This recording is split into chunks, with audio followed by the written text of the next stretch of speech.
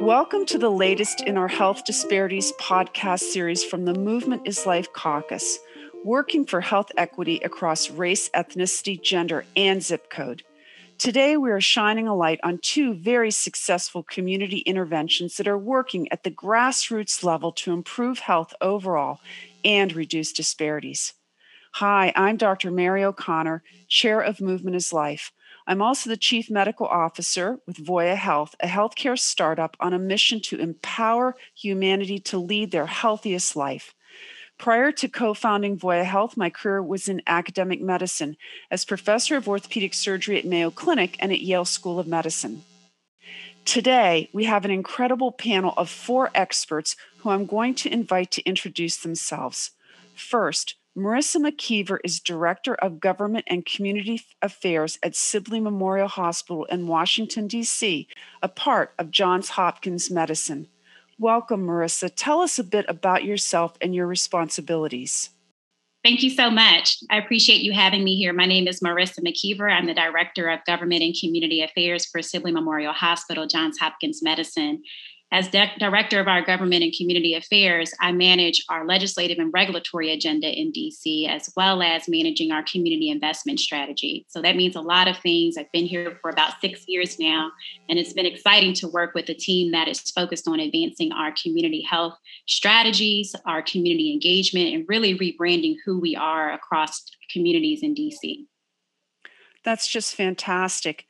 Next, we'll go to Dr. Veronica Vella, who's one of the members of the team, currently the Director of Community Health Designs plus Innovation at Sibley Memorial Hospital. Dr. Vella, tell us a bit about yourself and your role. Thank you so much for having me. So at Sibley, my role is twofold. I work, number one, to run Ward Infinity, which is a social innovation program that invests in change agents who are working to improve the health of their community. It's a 6-month accelerator type program where we allow them to bring their ideas and dreams and give them seed funding and training to make them come alive. The second part of my job is helping build capacity at safety net clinics and health centers within Washington, D.C. So right now we have a really unique partnership with Unity Healthcare, which is the largest federally qualified health center in the city. We're helping them look at how patients and healthcare teams experience telemedicine care, particularly during the pandemic, and then among senior patients who may have digital divide issues.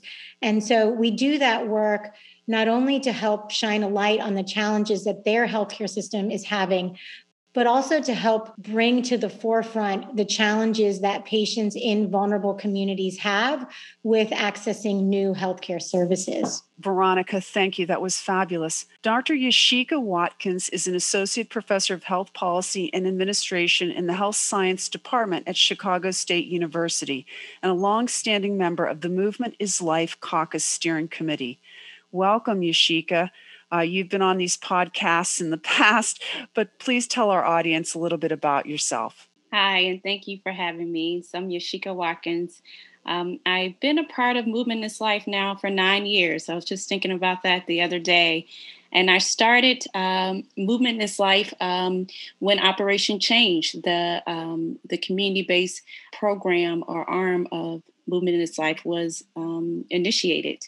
Operation Change is a grassroots movement and it uses women in the community, African American and Latino women experiencing osteoarthritis, empowering them to become their own change agents or catalysts of change. We've been very successful since 2012, and we started in Chicago, and we are now in 5 cities. So I look forward to talking later about our successes. And I'm excited to have you share those with the audience. And finally, a warm welcome to author, historian, and diversity expert Stephen Ragsdale, who is also associate faculty with Johns Hopkins Bloomberg School of Public Health and a long-standing friend of the Movement is Life Caucus. Welcome, Stephen. Always good to see you. Tell the audience a bit about yourself. Thank you, Doctor, for inviting us all. I'm not going to belabor the point. I tell folks that I'm a a hospital administrator in recovery. I am currently consulting. I'm a historian, as you noted, but I have a special focus in history. I focus on the social systems dynamic that have occurred in medicine over time, and that draws me to current day projects, which is extraordinarily exciting to me as we move towards a pathway of mitigating the potential adverse effects of health disparities. So thank you for inviting me. Thank you, Stephen. This is an incredible panel. We have a lot to talk about. There is some phenomenal work that is happening in Anacostia, Southeast DC, as a result of the work of the Sibley Hospital Innovation Hub. This work is the community-led Ward Infinity Initiative, and it's exactly the kind of initiative we love to feature in our annual Movement is Life caucus. Marissa, could you give us a quick history of Ward Infinity and the philosophy of human-centered design that's so integral to its success? Sure, happy to do that. As I stated previously, I've been with Johns Hopkins and Sibley Hospital for about 6 years. And as an institution, Sibley Memorial Hospital has been integrated with the Johns Hopkins Medicine system for about 10 years now. We've been on this journey of transitioning from a small community hospital that really serves a specific geographic location in DC and also Maryland that is, from a geographic perspective, on the other side of town from Southeast DC. And so in transitioning from being a small community hospital to being a hospital that provides care for all residents across DC and is a hospital that engages with all communities across DC, we've been on this journey to rebrand who we are, to build new relationships, to build new strategic partnerships, and a new direction for us as a healthcare institution, but also as an anchor institution. And what that has meant is us going into communities that we have traditionally excluded in a number of ways, some and a lot of it unintentional exclusion, but exclusion nonetheless. And so as part of our approach to developing those relationships and new partnerships with underserved communities in DC, we started with a listening tour. We wanted to go out and actually have conversations to understand and hear from residents. These are residents in Ward 7 and Ward 8 in Southeast DC, and really ask them about their community experience, their health experience, and understand their needs, their hopes, and desires. What are they looking for from institutions like Sibley and Johns Hopkins? What are they looking for from the broader ecosystem in DC? And so we started this journey in 2017, and we heard a lot from residents. A lot of it is conversations, Dr. O'Connor, that you have had through this podcast, a lot of what we already know. What was so important for Sibley as we listened to community is that it gave us some intentionality behind how we might invest more in communities, particularly medically underserved communities and historically marginalized neighborhoods. So through that process of hosting this listening tour, where we had over 100 one-on-one conversations with residents, we came back internally and we took an approach, which Veronica can dig more into, an approach called human-centered design methodology, which we have been deploying through our Sibley Innovation Hub. We took that approach and married it with what we had heard from community, that they wanted to be a part of the solutions, a part of the process, and a part of change for Ward 7 and 8. And that's where we created Ward Infinity, which is essentially a partnership between us as a healthcare system and residents who are from Ward 7 and 8 to partner together, use human-centered design to develop solutions around the social determinants of health. And in the past 9 months, we've now hired on and recruited the amazing Dr. Veronica Bella, who is taking this program to the next level. And so I'd love for Veronica to get more into the human-centered design methodology that we deploy through the program and the importance of that community-centered approach to Ward Infinity. Well, that is just a perfect segue into Dr. Vella. And Dr. Vella, I would like you, for our listeners, to give them just a little bit more background on Ward 7 and 8. Can you paint more of a picture for them of what those areas are like? Yes, absolutely. Happy to do that. So, Ward 7 and 8 in Washington, D.C., one of the first things that is interesting about them, it is there. So, if you know Washington, D.C., it's made up of 8 different wards. Sibley Memorial Hospital is located in Ward 3, which is the most northwest quadrant of the city. Ward 7 and 8 are in the very most southeast portions of the city. Ward 7 and 8 are actually geographically separated from the main body of the District of Columbia by the Anacostia River.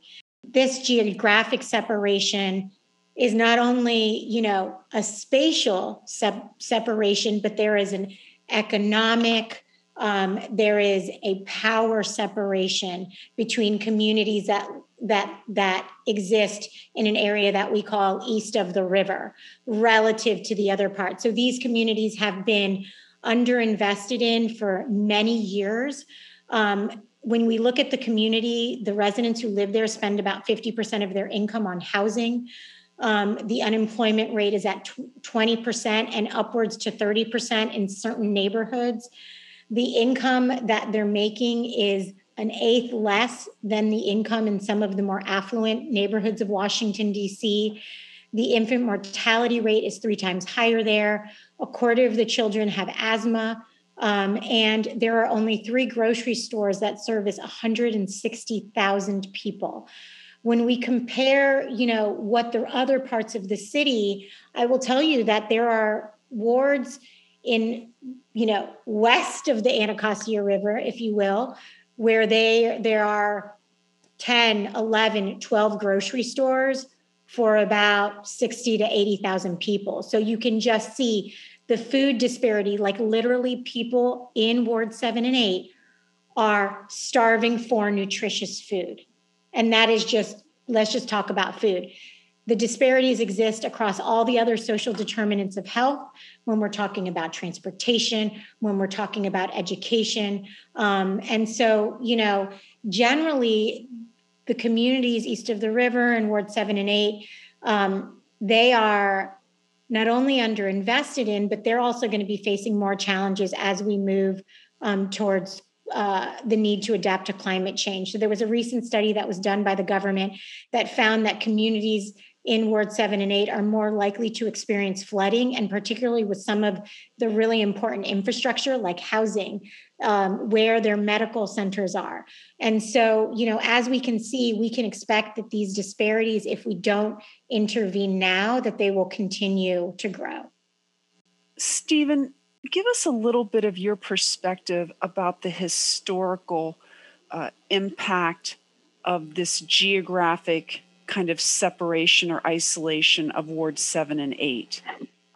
We have popular notions of history around Washington, D.C., but we really don't understand Washington, D.C. from a racial context.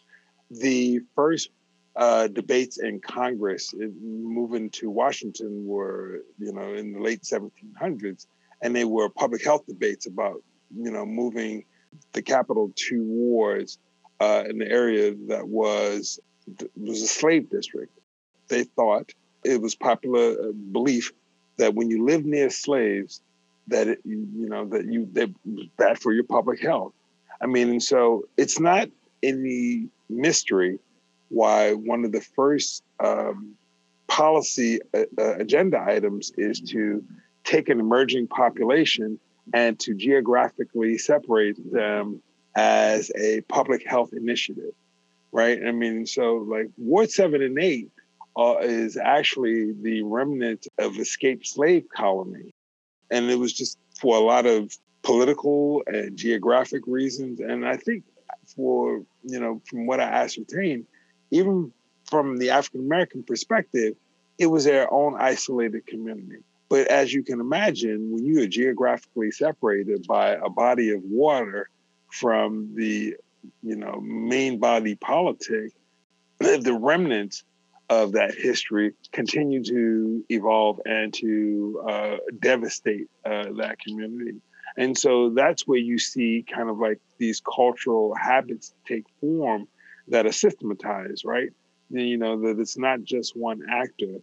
It is our policy agenda of looking over, well, we have to have a policy for over here, and then we have to have a policy for those people, right? I mean, and so that's the short story of Washington, D.C.'s history was geographic separation of, folks who had originally escaped from slavery, or were escaping during the Civil War, or a population of people who were newly freed. So it's a historically African American neighborhood. A lot of folks don't know that Frederick Douglass lived over there, right? I mean, so like this is, by all practical purposes, this was DC's Black remedy, if you will, and healthcare has never really reconciled that remedy. And so one of the really interesting constructs around what Sibley was doing was they literally wanted to kind of like fly into a hurricane, if you will, right? They really wanted to kind of fly into the face of the storm and understand, like, okay, is it that we not only, do better work, but how can we reverse historical trends through power sharing arrangements, through development of initiatives that are community-based? Sibley was solving problems from the back seats, if you will, instead of putting their thumbprint on what these initiatives look like and how it was shaped. And they really allowed kind of like the power sharing arrangement to kind of penetrate. I mean, and that I thought was really one of the first instrumental pieces of moving the ball forward and shaping and reshaping trust and having a different conversation. I mean, different is not different as in like the last 50 years. I'm talking about different as in probably like the last 150 years. So yeah.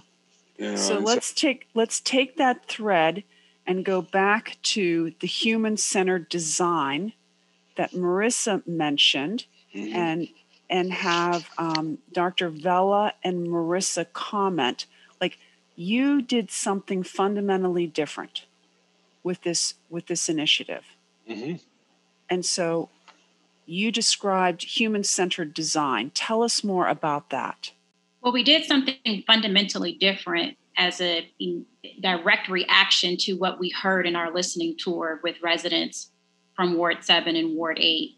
And what we heard, Stephen just gave an amazing description of the history of DC. But as you look at DC today, we've been in the middle of an economic boom that this gentrification also creates displacement. And in DC, when you look at Washingtonians, people who are born and raised here, we're talking about Black communities who are being pushed out. And they're being pushed out, but these are individuals that we heard from. And these individuals told us, we want a seat at the table. We want to be a part of the change that is happening in DC. The change is here. The change is coming. There's no doubt about that. So how do we also be at the table as we develop solutions around what is next for Ward 7 or Ward 8? And so as we came back internally, we had already been deploying this human-centered design methodology within Sibley, which is a process where you put the end user at the center of how you develop a product or a service or a solution, and ask the end user, how does this impact you? How do you want to receive X product or service? And so we had been deploying this methodology as part of how we deliver care, how we assess operations on our campus, whether that might be the patient as the end user or a provider as the end user. Through Ward Infinity, community residents become the end user. And the product or solutions or services that we are designing are around the social determinants of health. So as Veronica stated earlier, we focused on food access. We have focused on affordable housing. We have focused on health literacy, nutrition literacy, small business sustainability. These are important elements of how do we keep Black communities in DC grounded, whole, and create equity across the spectrum. So I'm going to let Veronica dig into the actual details around human-centered design and the importance of systems, and particularly healthcare systems, investing in more of these sorts of inclusive community engagement methodologies. Excellent. I don't even know that I need to be on the podcast because you guys got it. This is fantastic. Dr. Vella, tell us some more. So human-centered design is a process by which we work to understand the need, values, and belief systems of people that we're hoping to serve. Because oftentimes, if you think about any kind of service, but let's talk about healthcare systems, right? So like if somebody's coming to us for care, if we are delivering a care and prioritizing services that are misaligned with a patient's belief system, then what we're delivering is going to be incongruent with what the person is willing to receive. Okay. If we're giving something to them that is prioritizing something that they don't value, again, you're not going to be able to make a connection with the patient that where they can then take ownership over their well-being and themselves. And I think all too often, we have number one, over medicalized health and caring for people. And then we've also come from a legacy of the provider and the physician being all knowing, when the person that understands how their body is responding, who knows that the best is the patient. And there is no way that a provider can look at 1,000 vital signs, but will never understand the experience of that person in their own body. And not only that, understand the context in which they live in. So I can give someone 1,000,000 pieces of advice, but if that does not compute with their context or their worldview, then it is a waste of resources. And so human-centered design is a process to really understand those needs, those values, those belief systems, so that we're creating things that resonate with the people that we're serving. And so when we're thinking about how do we address these social determinants of health, it really needs to be community-led, because again, we can be an outsider coming in and saying, oh, you need new houses, or you need this, or you need that, when really they know best what it is that they need. And they're the best archaeologists of their own needs. And so we need to allow them to have that role instead of coming in with the resources and the grand ideas that are misaligned with what the community values. And then from that understanding, we then can create. But when we don't have that understanding, we're creating something and spending time and energy on something that may be the wrong thing. So you've done so much work identifying these ideas from the community proper, and then supporting them to be actually realized. So share some of your favorite activities or stories and successes with this. Stephen. Well, one of my most favorite is not what I call the usual suspects. Like we've had folks in housing, we've had folks to address the food deserts. But one of my most favorite groups is actually one of the groups that we had in our first year. It is called Playback Theater. And they came in with this idea. This is an improv theater group. And a lot of folks don't know that, like, 25%, a good portion of health disparities are related to communication, some big C or little c communications issues. And these guys would come in and do improv around the hurt that has been, that has been absorbed by the community. And they would do a vignette, and then they would have discussions around how we resolve that hurt. I mean, and so it wasn't kind of like this, for-profit venture. It was actually a theater group who was unpacking pain, community-based trauma, in ways that the medical model would have never, or at least in my years in the medical model, that's not, that was not our framing, and so going kind of like thinking outside of the box, really thinking outside of the frame about like how to break open really difficult problems like sexually transmitted disease, violence in the community, just a whole host of youth issues. I mean, and so when you kind of see this exercise, you don't really understand like how special it is, and it's not a for-profit venture. This is not something that they make money doing, but it's so inventive and, and it allows for folks from the professional side and the community side to kind of like engage, in a conversation around like these small vignettes that they might put on 2 or 3 a night, and it's really, really, really special. I think that was one of the most surprising things to me. Wow. Outstanding. I'd love to add to what Stephen said, because not only was their solution so original and so compelling, once they came with this idea to create this playback theater where, members of the audience are sharing their traumas and life challenges and health issues. And then the theater group is reflecting it back by acting it. So it's this exchange between the two. Now, when they went through the program, they were doing these, but they weren't necessarily health focused and they weren't necessarily at the volume. So once they kind of went through this human-centered design process to figure out how to tweak it with the community so that it would resonate more with the community, the number of performances increased in the next year by 500%. And so you can see how this problem-solving methodology allowed them to come with an idea and figure out, how do I do it and how do I grow it and make it more impactful? Not only have they been able to do that, but since the pandemic, they've actually transitioned into diversity and inclusion work and started this playback theater and are using it in concerts between conversations with the community and corporations. So I think this year has been a really interesting year with lots of challenges with George Floyd's murder and other situations that have come up. And so there has been a need for this dialogue in this healthy space. And playback theater has been a process and a method for having those conversations and bringing unlikely groups together. And I just want to follow up for a minute on this. So it's a space where people can have those conversations.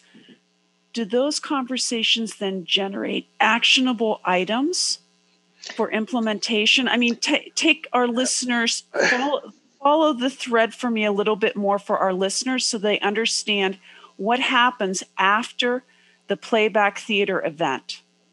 So one of the more interesting ones that I sit in on, but again, they do this in a variety of spaces, was with a bunch of high school students and the DC DOH, right? I mean, and essentially it was about community-based violence and community-based trauma. Well, in that space, I think the way the violence, these guys have a really interesting way of performing, what they're hearing literally for the first time. And it's a lot of improv. But one of the things that they make you acutely aware of is what they are emoting, what the story presents, right? I mean, and what it did was it really allowed for DC DOH to kind of dive in and to kind of like dissect those issues in a way that they had never heard before, right? Because it was kind of like they were translating the story for DC DOH, right, for this community, and there were mental health professionals in the space, and they were fascinated. They was like, this is not, they were not aware that this kind of venue and this kind of space and this kind of activity will produce this kind of like result with not with sustainable outcomes, but a tangible outcome that you could do something with. That's fascinating. That's amazing. I want to pull Dr. Watkins into the conversation about Operation Change and how really engaging with the community and understanding what will resonate with those individuals is so critical. Yashika, would you like to comment? So just to give a little background on Operation Change, it was created to address disparities around osteoarthritis, as I mentioned earlier. Studies have shown that African American women and Latino women have a higher and have a higher prevalence of knee osteoarthritis.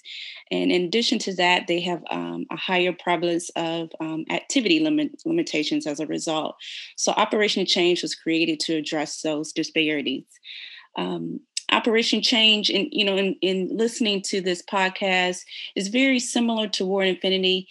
We aren't using a human-centered design approach, but we are using this community-based participatory approach for our program.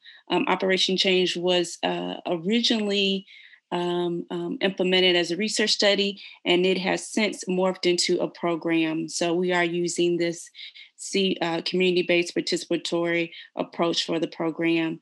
And in doing that, we have the community members or the participants of the program be equal partners.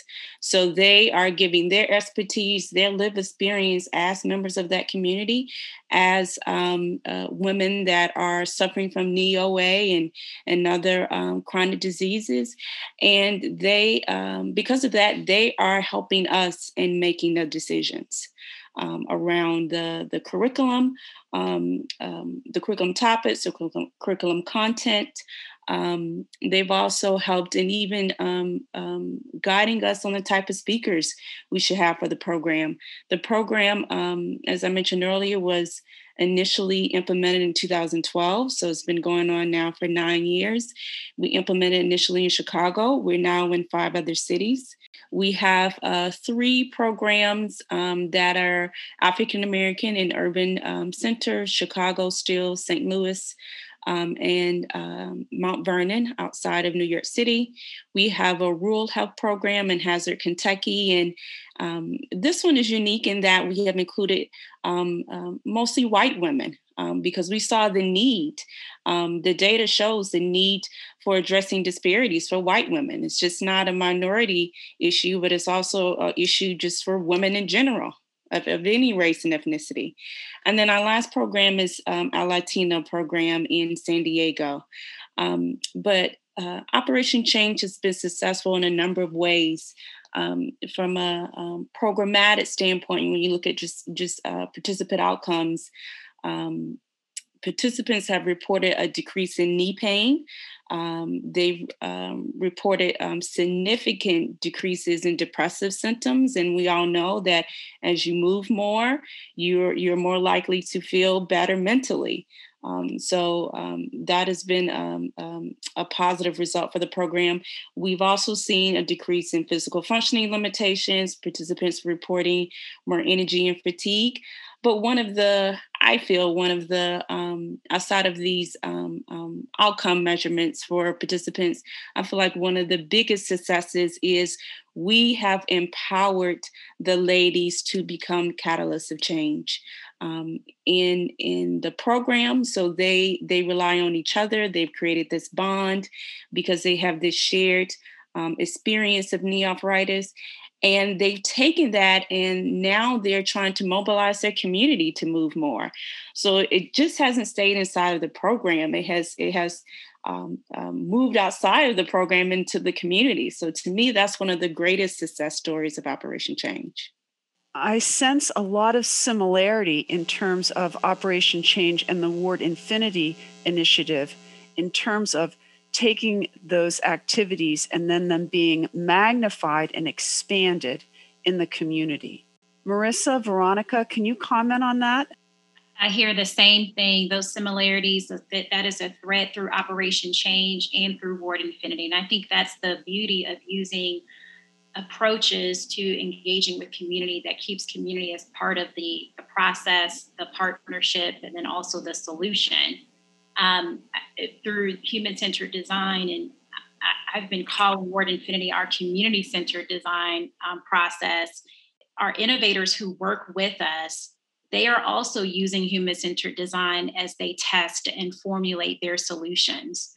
And so when you do that, when you are working and partnering with residents in communities that you're actually trying to serve, you are developing solutions that you know will be sustainable, that you know will have impact, and that you know will be received well from communities. And so that creates a snowball effect. So whether we're talking about Operation Change or one of the solutions that have come out of Ward Infinity related to healing and hope, or nutrition literacy, or food access, or small business sustainability, we know that these solutions will work because they were tested with the communities who were going to be receiving these services and products.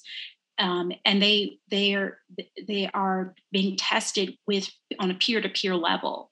Individuals who are from these communities, live in these communities, and know the issues, the problems, et cetera. And so I think that creates a huge snowball factor as you start to invest more in these community-based, community-driven, and community-led methodologies. Stephen, chime in. Yeah, so one of the things that's really important, I mean, that's diametrically opposite of the way medicine has traditionally been done and community-based health programming, right? We typically, for time immemorial, for more than a century, have gone into these communities and told them what's best, right? And so kind of like getting the community, first off, to articulate, and when I say articulate, it wasn't that they didn't know what they wanted, but to have the trust in us to say what would work best for them, was a tall climb because of our history, Right. because of our collective history in medicine. So I really wanted to kind of call that out. The genius in this is literally being able to kind of step across the aisle and say, you know what, I understand that, we have to feel a little sorry for the history that that has come before us in health and hospital and healthcare space, and be okay with that, right? And so that was the genius, I think, in what it was that we did. We really put our history in front of us and said, you know what? How do we create movement in the opposite direction of things that were done intentionally to disenfranchise these communities early on in medicine? I just want to make a follow-up comment to what Stephen said. It just makes me think of kind of the stages of change model, the trans-theoretical model. Those types of approaches really, if you think about the 6 stages of change, the last one we say in public health, people usually stay in the maintenance phase. They don't reach termination.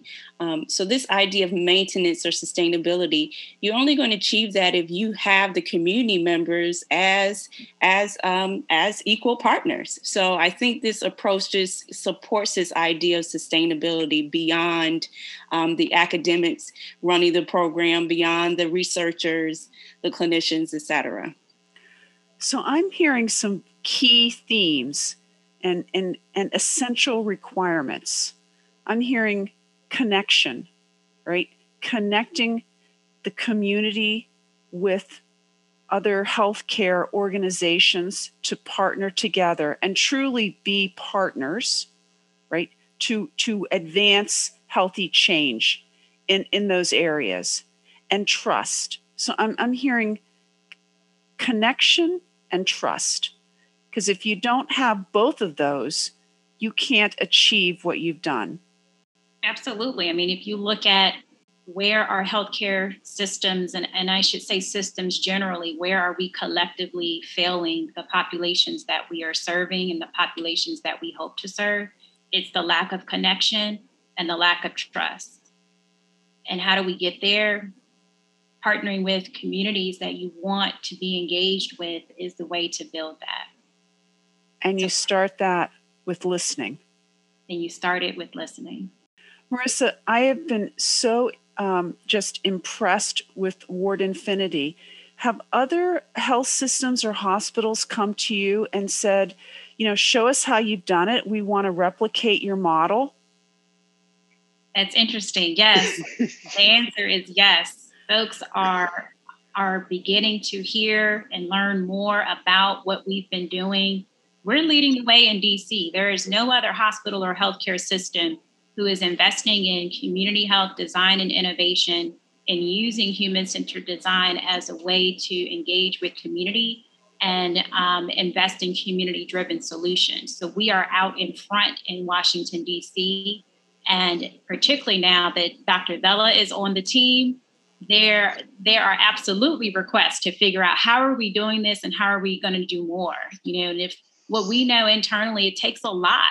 It takes a lot to do this work. The infrastructure has to be developed, but then also the commitment to seeing this through. If you want to advance equity, you have to invest in equity. So I just want to explore that just a little bit deeper.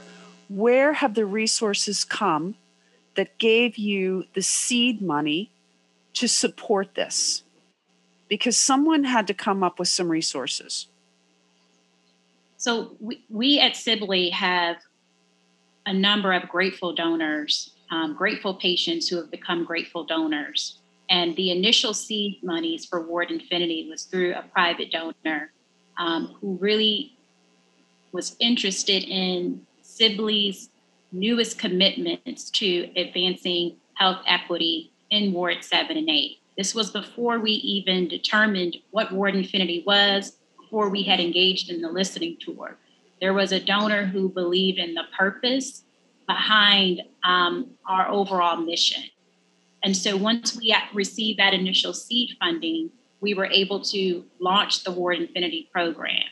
And where we are now is we're on a fundraising tour. We are on a road show. We're calling public and private dollars to the table to help us grow this program and scale it. This program cannot last on seed monies alone. And we absolutely need the public and private investors to come forward and invest in communities in the same way that we have shown our commitment to doing so. Yeah, so one of the things that's really interesting, I've been involved in this work for some 25 years, and one of the things that you find is a lot of programming like this either is partially supported and that really don't get you all the way down the road where you need to be, or it is grant funded, and the program will last as long as the grant lasts. And one of the things that we wanted to be able to do is, since these people are, we wanted to take that concept of let 1,000 flowers bloom, right? Toss these flowers over in Southeast. But one of the mechanisms that I think is going to be really important in doing this work is creating a launch pad for these innovations, right? And, so what do you do with an innovation like playback theater, right? That doesn't fit nicely into a for-profit model, right? This is an artistic thing. It doesn't really fit in, and so what do you do with it? Like, how do you get it that kind of, how do you get it to a place of fertility where it's doing where it's with magnifying good, at 1,000 times, right? Where you have a few different playback theater troupes. And so, we've thought about we have an advisory council, but we've thought about, expanding that, our lens to get feedback from others who typically either have been innovators in the space, who have been pioneers in and around developing health and healthcare in disenfranchised community. And so we really want to kind of take this to the next level. But the only way I think it really goes to the next level is if we have something that we can do with these groups, with this massive, will and this massive work, right? And we can actually drive some stakes into the ground, study this phenomenon and see how well these, variety of assets will do, once they've been rolled out for a period of time. As we draw to a close, I just want to go around and get closing comments from each of you about how your engagement with these programs has personally impacted you. Marissa, let's start with you. So this is absolutely a professional commitment of mine and a personal commitment. And I will say in this last years, we have seen the economic impact of the pandemic on Black communities. I am continue to be encouraged by the work that our innovators, our alumni are doing to shift and continue to move economic mobility within our communities in DC. So it is inspiring. I'm excited about this work, and it gives me energy that we get to come to work every day and focus on a program like Ward Infinity. Fantastic. Dr. Vela, how has this mattered to you? Well, as I've spent my career in healthcare and looking at healthcare transformation and understanding how to improve quality and access and experience of care, one of the things that I've come to realize, as I mentioned earlier, is that we over-medicalize health in the United States. And so I can spend my entire career looking at improving the healthcare system, but it doesn't necessarily mean that people are going to live healthier lives if we're not looking at the social determinants that are causing them to land in the hospital anyway.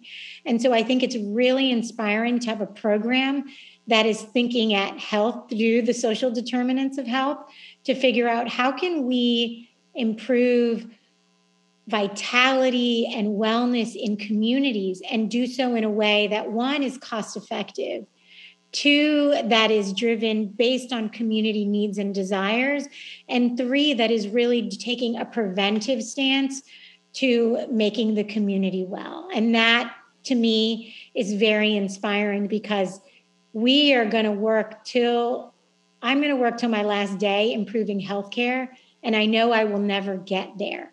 But if I can do something to help somebody prevent, different health conditions or episodes, then I've already solved part of the problem that I was hoping to solve through my other work. So that's what keeps me inspired. Oh, that's inspiring me. You are all inspiring me. Stephen. The thing that has been most inspiring to me, I guess I'm the old sage one of the old sages on the team, is that it was really, really refreshing to see the institution literally put its foot forward and address history in a way that was meaningful. Often in healthcare, we hide behind that history because it's not pretty. It is, it's not pretty. And the fact that the folks around the Sibley table looked at that and said, you know what, we got this, and began to create something that didn't look like the ordinary, that did not look like, I've been doing community work for a long time. This did not look ordinary. And, a road less, this was a road less traveled. And I am so inspired by the way that it continues to turn out. Dr. Watkins, tell us about how Operation Change has impacted you. I'm inspired by Operation Change because I have in the back of my mind Shirley Chisholm's quote, "If they don't give you a seat at the table, bring a folding chair." So trying to teach community members how they can be at the table, even if you're sitting on the periphery in your folding chair. So that's what keeps me going is trying to promote equity and inclusion and impact health disparities. I can only say again how inspired I am by all of you and how grateful I am to all of you for the incredible work that you're doing. I want to, in closing, just thank all of our listeners, ask everyone to be safe, be well, get vaccinated when you qualify, and thank you again for joining us in advancing health equity. Have a nice day.